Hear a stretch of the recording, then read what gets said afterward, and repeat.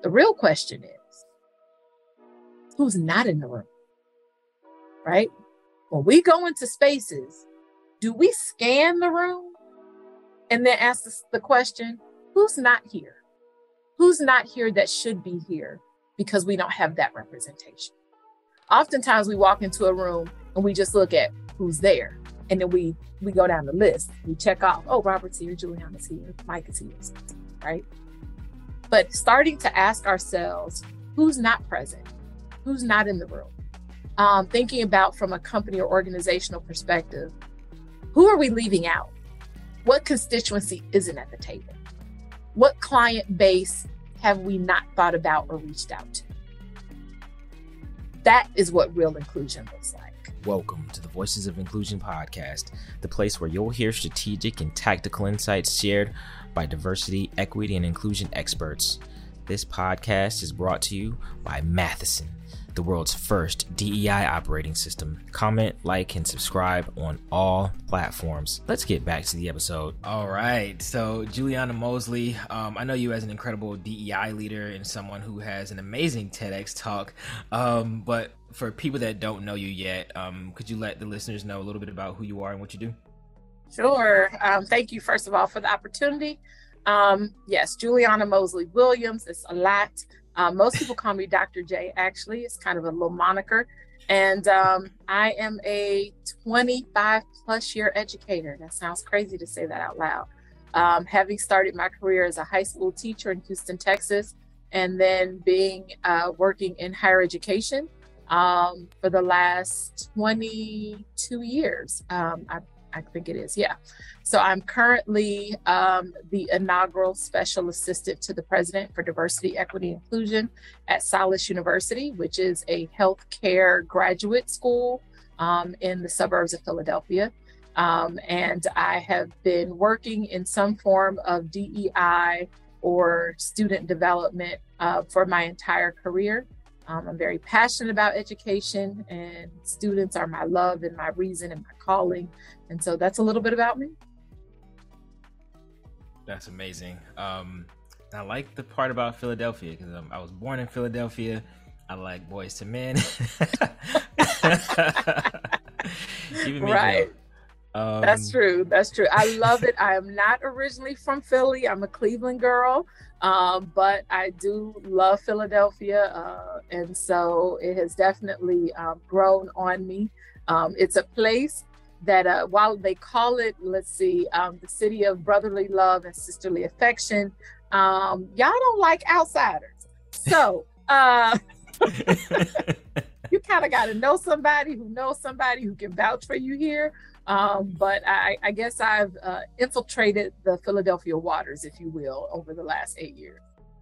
That's awesome. So let's talk a little bit about cultural literacy. I mean, you are an expert in that field. Your TEDx talk, I think you said it had over 250,000 views. Almost at 250,000, yeah. That's incredible. And I think obviously a lot of people like it. And I know that you're a lifelong learner, and you even learned Mandarin when you were just a kid. So why do you think you love learning so much? I know we're going to get into a lot of different topics, but why do you consider yourself a lifelong learner? Honestly, for me, it started as a child. I think I am a first generation college student. And so neither one of my parents went to college. I think they had opportunity, but at the time that they were growing up, they had other options. But I think that they both realized that education would have taken them even further in life had they gone. And so in raising me, education was never an option. It was, you will, right? It was a requirement. When the college conversation started coming up, it wasn't if you're going to college, it's where are you going to college? And so I've always loved school. I love to learn, to enlighten my mind. I always thought it was the one thing that somebody could not take from me. No matter what happened, that you can't take my knowledge. You can't take what's inside of my brain. And so I knew I wanted to be a teacher probably in the sixth grade. In the sixth grade, I knew I wanted to be a teacher. and actually knew at that time I wanted to get my PhD. My father had given me a dictionary as a gift. I know that sounds really weird. I was a for real nerd, y'all. And so he gave me a dictionary when I was in the 6th grade, and I wrote in the inside cover that I would earn my PhD by the time I was 28 years old, and that I would write math textbooks. And I also wrote that I would be famous. So I haven't written any math textbooks, but I wrote a dissertation, and I have a chapter in a book and another one that's coming out this year. But I earned my PhD at the age of 26, and I'm on my way to fame. So how about that? So yeah, definitely. I just love learning, and I couldn't imagine stopping, because when you stop learning, in my opinion, you may as well stop living. It seems like you're really interested in learning about other people too. So what does cultural literacy mean to you? So it is about learning about other, right? And so whoever other is. And the more that you learn, know, and experience of other people or of other cultures, in my opinion, the more enriched your own life experience is. Also, the more vast your perspectives and your views. You know, if I had grown up in Cleveland and stayed there my entire life, and never really left that city, I'm not going to say that I would be stifled, because Cleveland has a lot of diversity. So let me say that. But I know that my experiences that have allowed me to live in 8 different states have increased my experiences, my perspectives, my views. And just like I've taken in from everyone else, I also hope that I'm also in a position to give, right? And that people being around me or talking to me or having the chance to interact with me and what I bring to the table, hopefully also enriches their life.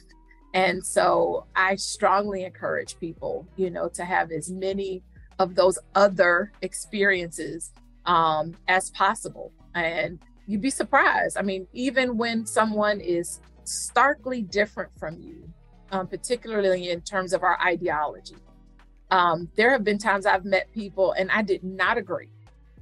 But at a minimum, it caused me to question why I didn't. I always tell people as an educator, 3 things happen in terms of learning. When you meet someone that has a different perspective than yourself, it either increases your belief in what you already know to be true or value, which is learning, or you shift completely based on that new information and you take on that other perspective, which is learning. Or there is a compromise of what you know, believe to be true, and the new information, and maybe you take a little bit of that. In all 3 situations, learning still occurred. And so as long as we're open to it, you're going to learn no matter what. And just imagine how much richer you are as an individual because of the experiences of others. You had a moment in your TED Talk when you talked a little bit about how you were able to call yourself in at one point and use it as a teachable moment. Why do you think other people have a tough time being called in, or a tough time with moments like that? Because it makes you accountable, right? So in cultural humility, actually the last tenet of cultural humility talks about institutional accountability, but institutional accountability begins with self, right? It's not just on our institutions and our structures. And when you're called in, you know, we talk about calling people out versus calling people in, but when you're called in, it is different, because while you're not on the defensive, it still means that you have to be accountable. That means that you have to be accountable for your thoughts, your actions, your words, and your deeds. And it can be a place that is not comfortable. And, you know, one of the new phrases that we have is, you know, get comfortable with being uncomfortable. And, you know, it's a cliche phrase, if you will, today, but it's so true. Like, we can't walk around here just always feeling like, oh, everything is good with me and everybody agrees with me and, oh, my perspectives are shown and, oh, I can always see myself. No, what happens when we can't?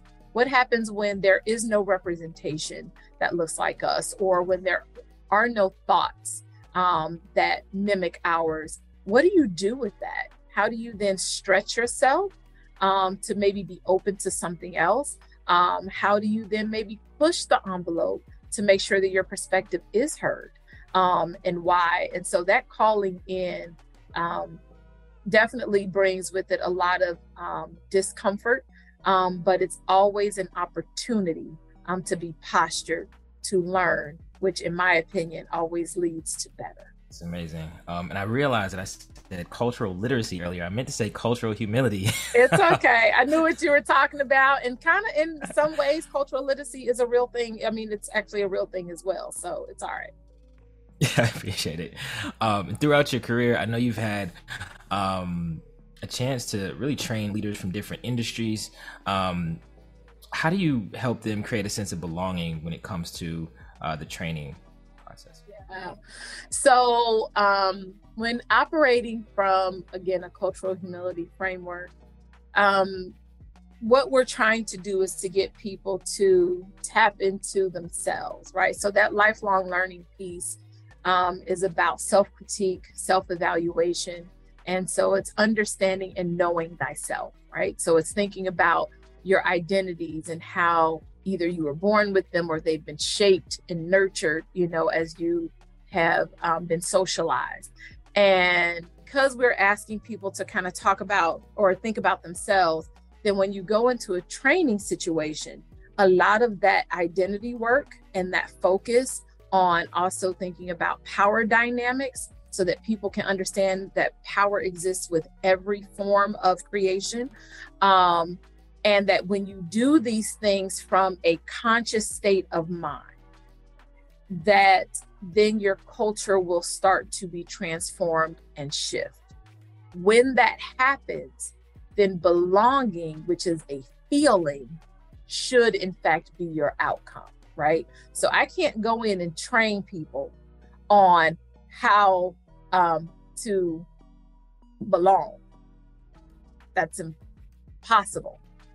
But if I can train you about how to think about the cultural environment that you provide and how people connect, and how an institution or a company can think about its values that it espouses and what that looks like in terms of how the company operates. If we can do those things, then the outcome should be that you create an environment where people feel like they belong. And belonging is a sense of, I want to matter, right? The Black Lives Matter movement in many ways put the word matter on a billboard. Because before that, were we really talking about things matter? Like, you didn't hear that word being used a lot. But when that movement came out, it empowered the word in a way that people are like, yeah, I want to matter. I don't want to just exist and people don't see me, people don't hear me. And so that mattering is huge. And it's, again, everything known to creation wants to matter. If you have a dog, the dog wants to know that it matters when you walk in the house every day.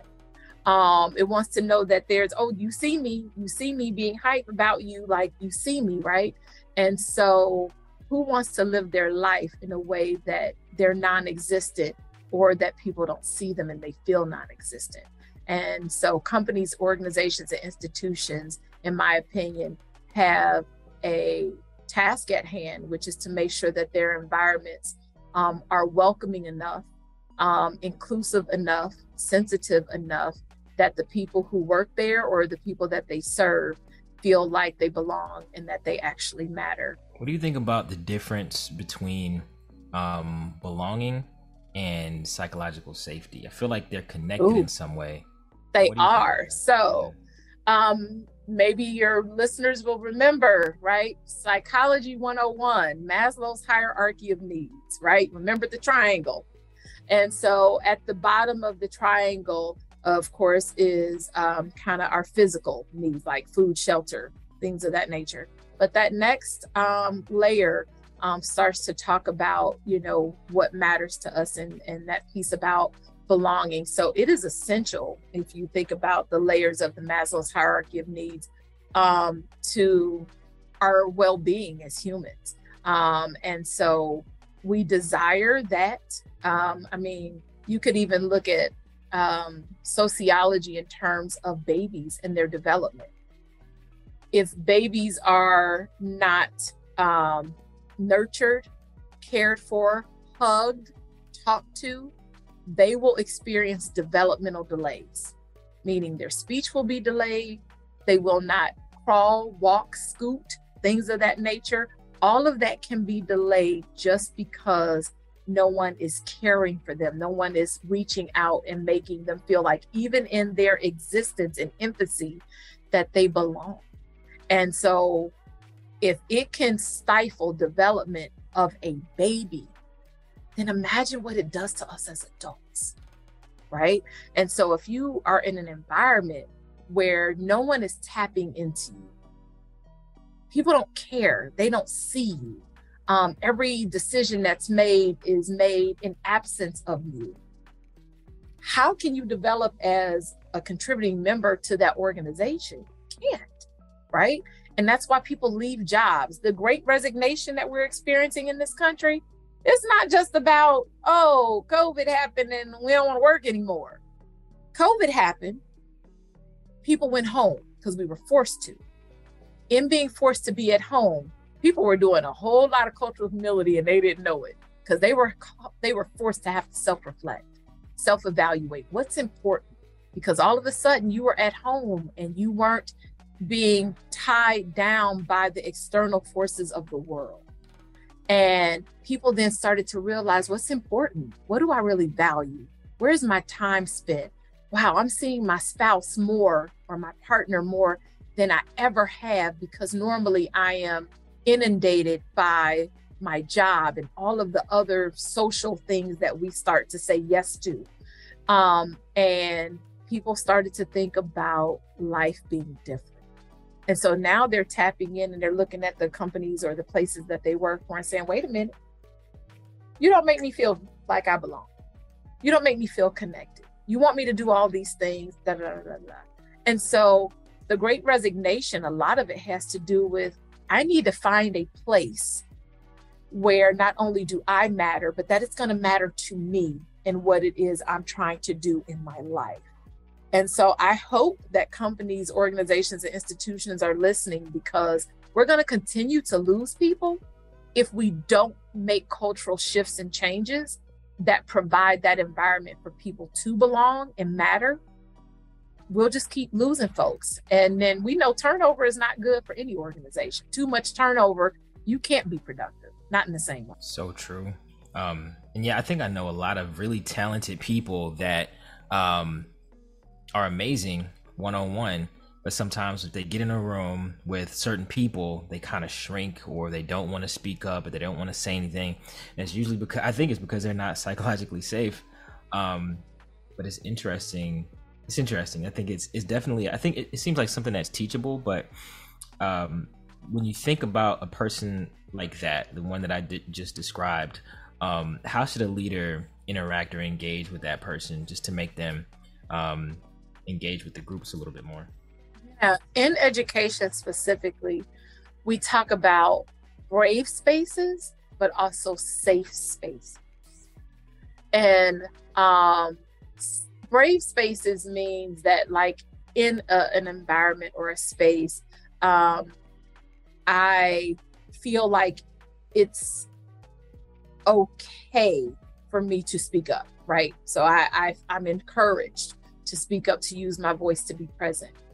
In safe spaces, the environment or the culture is welcoming enough that it will happen, right? So it's not just for me, myself, but the environment that's been created then welcomes me in and becomes a place that I feel like it is okay for me to have that voice, and to be able to speak up one where I can be my authentic self, fully present myself, and that it will be accepted and even appreciated, right?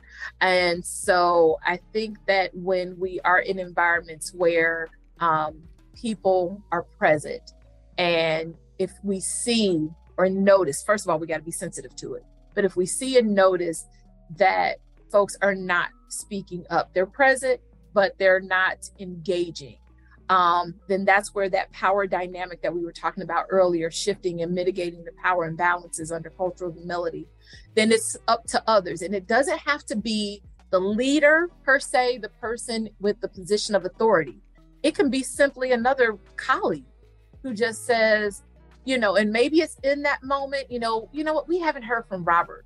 Robert, do you have anything to offer today? Whatever. Or maybe if they don't want to call them out, right, in that space after the meeting, I'm going to call you in and say, hey, Robert, I've noticed every time we go to the staff meetings that, you don't really speak up, but I know you have great ideas because I've been in one-on-one meetings with you, and I really think that you have some things to share. I just want to encourage you that the next time we go in, to say something and I've got your back, right?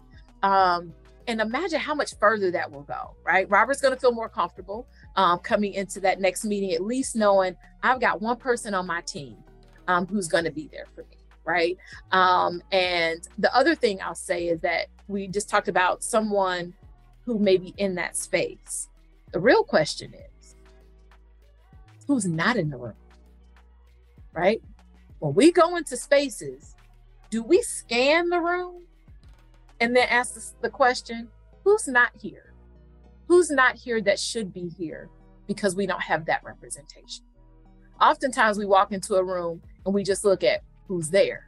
And then we go down the list. We check off, oh, Robert's here, Juliana's here, Mike is here, right? But starting to ask ourselves, who's not present? Who's not in the room? Thinking about from a company or organizational perspective, who are we leaving out? What constituency isn't at the table? What client base have we not thought about or reached out to? That is what real inclusion looks like, right? It's to consider who's not there and bring them in with intentionality. Yeah, and I've seen some people, let's say for instance, they'll get invited into the room and they not, I guess nothing really happens, or they don't really speak up or something like that, because they're not comfortable. Or they might say, hey, I'm okay, you don't have to invite me.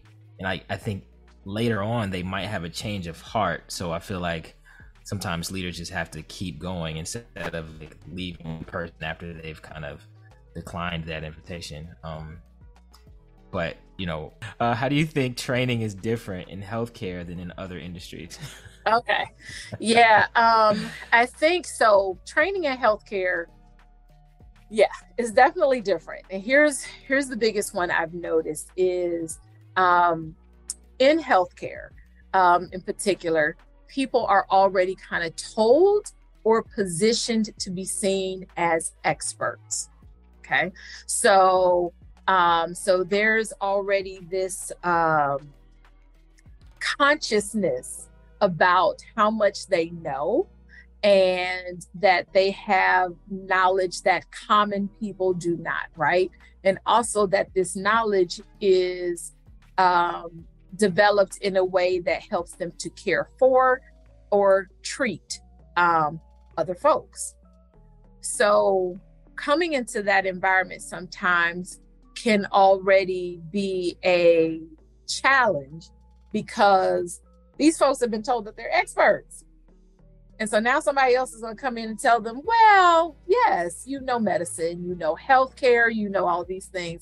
But now I want to show you or teach you how to really connect with and see your patients or clients more holistically. That's a shift in mindset because they're there to treat a condition or a disorder or an emergency situation. I'm not going to say that all healthcare providers follow that philosophy. Don't get me wrong, because there are some that do consider the whole person, but also the challenges of healthcare, right? So you've got to see so many people in a certain time frame. You've got to move from one thing to the next. They may not. We almost have a system that has not, in my opinion, really allowed people or allow our healthcare professionals and practitioners to be as inclusive of the whole person dynamic, right? And so that brings with it its own set of challenges in terms of trying to do that training. At the same time, I think that if folks are open to it, it has been one of the most rewarding disciplines and environments where I have done training, because it really does seek to care for the whole person. And so when I have had either my students or even the faculty who are also normally healthcare practitioners, who are open, then it's like, oh, this is amazing, right? Because now we're going to care for the whole person. We're going to look at, the issue at hand, but then we're going to think about why this person may even have this issue, what other things in their life could have led to this, or the fact that they're seeing me now and they should have seen me 6 months ago. But now I'm going to think about, where were they 6 months ago? What was going on in their life? Did they not have access to healthcare? Did they not have the financial means to be able to get here? Were there problems with their children that were preventing them? I'm going to think about that and then say, okay, but now you're here. So not only are we going to help you with your issue, but perhaps I can be of help to you regarding other resources or services that you might need. Does that mean that you spend a little bit more time with that patient or client? Yes. Does it mean that you now have to go and get a new set of knowledge or skills to be able to even make those offers? Yes. But what's the overall win? That patient or client now trusts you in a different way. They will be back, right? Because when we don't treat people well, or we dismiss them, or we're not concerned about all of who they are, they may make decisions to go elsewhere, or worse yet, decisions to never come back. The distrust of the healthcare system within certain populations, that being Black, Brown, Native communities, people in rural communities, from lower SES backgrounds, that is real. We cannot ignore that. And so we have to reach out in a different way, again, to call those folks in, but then to have the resources available to help them continue with the process. Yeah, and I know you've worked within higher education institutions as well. So how do you feel like your training programs that are for the professionals inside the schools, how do you feel like those programs impact the students? So I think in higher education, in particular, we are normally more open, I think, to trying to better what we do as educators and, to prepare students. And so I have noticed that in those environments, people are much more receptive. How it benefits the students, is of course, there is more focus on them individually as people, not just kind of in the collective, I have a whole class and I just want to get here. But it allows them to be more individualistic, I think, in terms of our approach. And then hopefully, as we're training or teaching our students, then that means that they're going to be these more open, inclusive, equitable people who go out into society, right? So education is, some people say it's a game changer. No, it's in game, right? We were talking about Marvel earlier. It's in game. This is it. When we put ourselves and position ourselves to give everything possible to our students, even if they don't get it in that moment, I have learned over time, we are planting seeds. And as long as they keep living, water and sunshine will hit them and they will grow. and we have a chance to really change our society. Are we where we should be? No. But have we come a mighty long way? Yes. We are not the same United States of America that we were 60 years ago. We're not. And even though we had a whole lot of challenges over the last few years, I do think that we are in a better place, because even with those challenges, because of technology and the ability to see things in real time, it caused us to have different conversations. It's caused us to look at our policies, laws, operations, practices, way of doing and being. We have not fixed them all, but there have been some things that have actually changed and happened over this last 3 to 4 years, when we've had a lot of racial and social injustices that have occurred. And so we can't get so bogged down in who we still are not. We have to give ourselves credit for who we have become, and then just stay on the path, if you will, using Michelle Obama's who we continue to become, right? And so that we are constantly in the state of becoming. We are constantly in the state of evolving, changing, and hopefully being a better society. Wow. So many gems in this conversation, Juliana. Well, I know we're almost at time, but if people wanted to reach out to you, how should they go about doing that? Oh, that's cool. LinkedIn is really easy. That's how Robert found me. And I do use LinkedIn a lot. And so that's probably one of the easiest ways to reach out to me. And my email address, I actually don't mind giving my email publicly, but it's dr, like doctor, and then jmma @gmail.com. And so people can reach me that way. But yeah, I'd love to have more conversations and pique people's interest, and even for me, continue to learn. Every time I have an interaction with someone, I challenge myself to grow from that experience, and to be hopefully a little bit better, a little bit more informed, and a little bit more open. And so I don't want anyone to feel like if they reach out to me that it is a one-way street. For me, it is definitely a two-way street, and I love to have the opportunity. That's awesome. So as the last question, what actions do you think listeners should take after listening to your episode? Oh, wow. So I would have to say to try to employ at least one of the tenets of cultural humility, right? And if the first one is just self-critique and self-evaluation, think about who you are. Literally think about your identities. You know, who are you in terms of your race, your ethnicity, your gender, sexual orientation, religion, political affiliation? Who are you in terms of being perhaps a parent or choosing not to be a parent, or if you're a spouse, or what you do for a living? And consider those things. Actually write them down, to be honest. You know, there's a power in writing. And then think about the experiences you've had as a result of those identities and how they've shaped you. Then think about how those experiences cause you to see and view the world. Through what lens are you looking? Through what lens are you having engagement with others?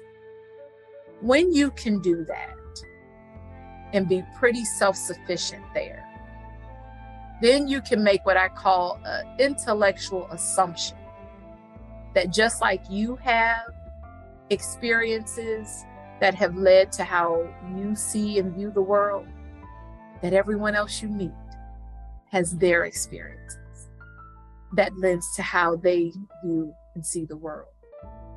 It might mean that those views on particular issues are not going to be the same. It doesn't make one's view or the other's right or wrong. It simply makes them different.